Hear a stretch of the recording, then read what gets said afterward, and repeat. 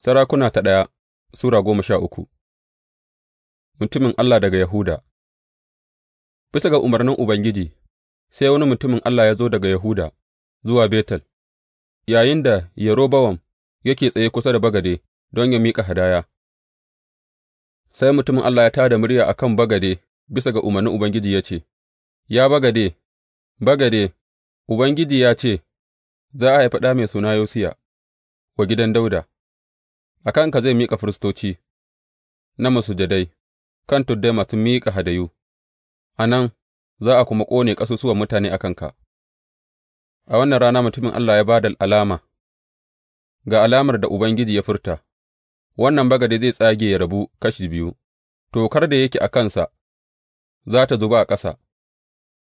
Sa'ad da Yerobowam ya ji abin da mutumin Allah ya tā da murya ya faɗa game da bagaden Betel, sai ya miƙa hannunsa daga bagaden ya ce, Ku kama shi, amma sai hannun da ya miƙa ya yanƙwane har bai iya janye shi ba, haka ma bagaden ya rabu, tokarsa kuma ya zuba bisa ga alamar da mutumin Allah ya bayar ta wurin kalmar Ubangiji. Sai sarki ya ce wa mutumin Allah, Ka roƙi Ubangiji Allahnka, ka kuma yi addu'a domina, don hannuna ya warke. Saboda haka mutumin Allah ya yi roƙo ga Ubangiji, hannun sarki kuwa ya warke, ya kuma zama kamar yadda yake a dā. Sai sarki ya ce wa mutumin Allah, Zo gida tare da ni, ka sami wani abu ka ci, zan kuwa yi maka kyauta. Amma mutumin Allah ya amsa wa sarki, Ko da za ka ba ni rabin mallakarka, ba zan tafi tare da kai ba, ba kuwa zan ci abinci ko in sha a can ba, gama an umarce ni ta wurin kalmar Ubangiji, aka ce, Kada ka ci abinci, ko ka sha ruwa, ko ka koma ta hanyar da ka zo. Saboda haka ya ɗauki wata hanya, bai kuwa koma ta hanyar da ya zo Betel ba. To, fa, akwai wani tsohon annabi yana zama a Betel, wanda ’ya'yansa suka zo suka faɗa masa dukan abin da mutumin Allah ya yi a can, a ranar, suka kuma faɗa wa mahaifinsu abin da ya faɗa wa sarki. Mahaifinsu ya tambaye su ya ce, Wace hanya ce ya bi?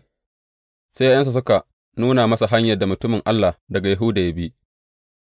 Sai ya ce wa ’ya'yansa, Ku yi wa jakina shimfiɗa.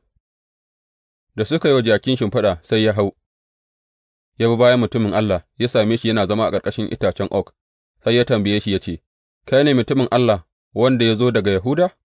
Ya amsa ya ce, Ni ne. Saboda haka annabin ya ce masa, Zo gida tare da ni ka ci abinci. Mutumin Allah ya ce, Ba zan koma tare da kai ba, ko in ci abinci ko in sha ruwa tare da kai a can ba.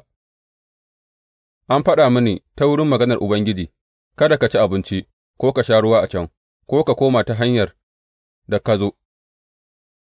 Sai annabin ya amsa, Ni ma annabi ne kamar ka, kuma mala'ika ya ce mini ta wurin kalmar Ubangiji, Dawo da shi zuwa gidanka, saboda ya ci abinci ya kuma sha ruwa, amma yana masa ƙarya ne.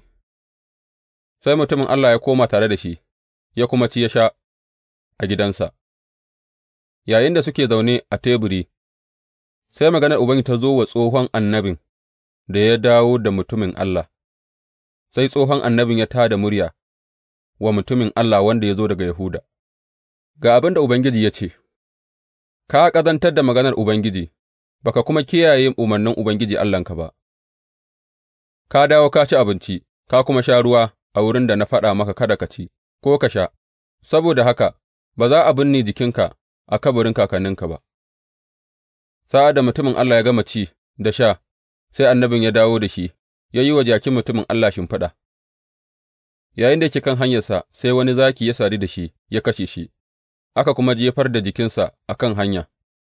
Jakin da zakin suka tsaya kusa da gawar, waɗansu mutane masu wucewa suka ga an yar da gawar a can, zaki na tsaye kusa da gawar, sai suka tafi suka ba da labarin a birni inda tsohon annabin nan yake zama. Sa'ad da annabin da ya dawo da mutumin Allah ya ji, sai ya ce, Mutumin Allah ne, wanda ya ƙazantar da maganar Ubangiji, Ubangiji ya bashe shi ga zaki, wanda ya yayyage shi ya kuma kashe shi, kamar yadda maganar Ubangiji ta gargaɗe shi. Sai annabin ya ce wa ’ya'yansa, Ku yi wa jakina shimfiɗa, sai suka yi. Sai ya fita ya sami an jefar da gawar a hanya, jakin da zakin suna tsaye kusa da shi, zakin bai ci gawar ko ya yayyaga jikin ba, saboda haka annabin ya ɗauki gawar mutumin Allah, ya shimfiɗa shi a kan jaki, ya koma da shi cikin birninsa don yă yi makokinsa ya kuma binne shi, sai ya kwantar da gawar a kabarinsa, suka yi makoki a kansa, ya kuma ce, Ayya, abokina! Bayan an binne shi, sai ya ce wa ’ya'yansa, Sa'ad da na mutu, ku binne ni a kabarin da aka binne mutumin Allah, ku kwantar da ƙasusuwana kusa da ƙasusuwansa, gama annabcin da ya yi ta maganar Ubangiji, gāba da bagaden da yake cikin Betel da kuma wuraren sujada a tuddan da suke a biranen Samariya, ba shakka zai cika. Har ma bayan wannan, Yerobowam bai canza daga mugayen hanyoyinsa ba, amma ya ƙara naɗa firistoci domin masujadai da suke kan tuddai daga kowane irin mutane, duk wanda ya so ya zama firist sai ya naɗa shi don aiki a masujadai da suke kan tuddai. Wannan ne zunubin gidan Yerobowam wanda ya kai ga fāɗuwarsa da kuma hallakarsa daga fuskar duniya.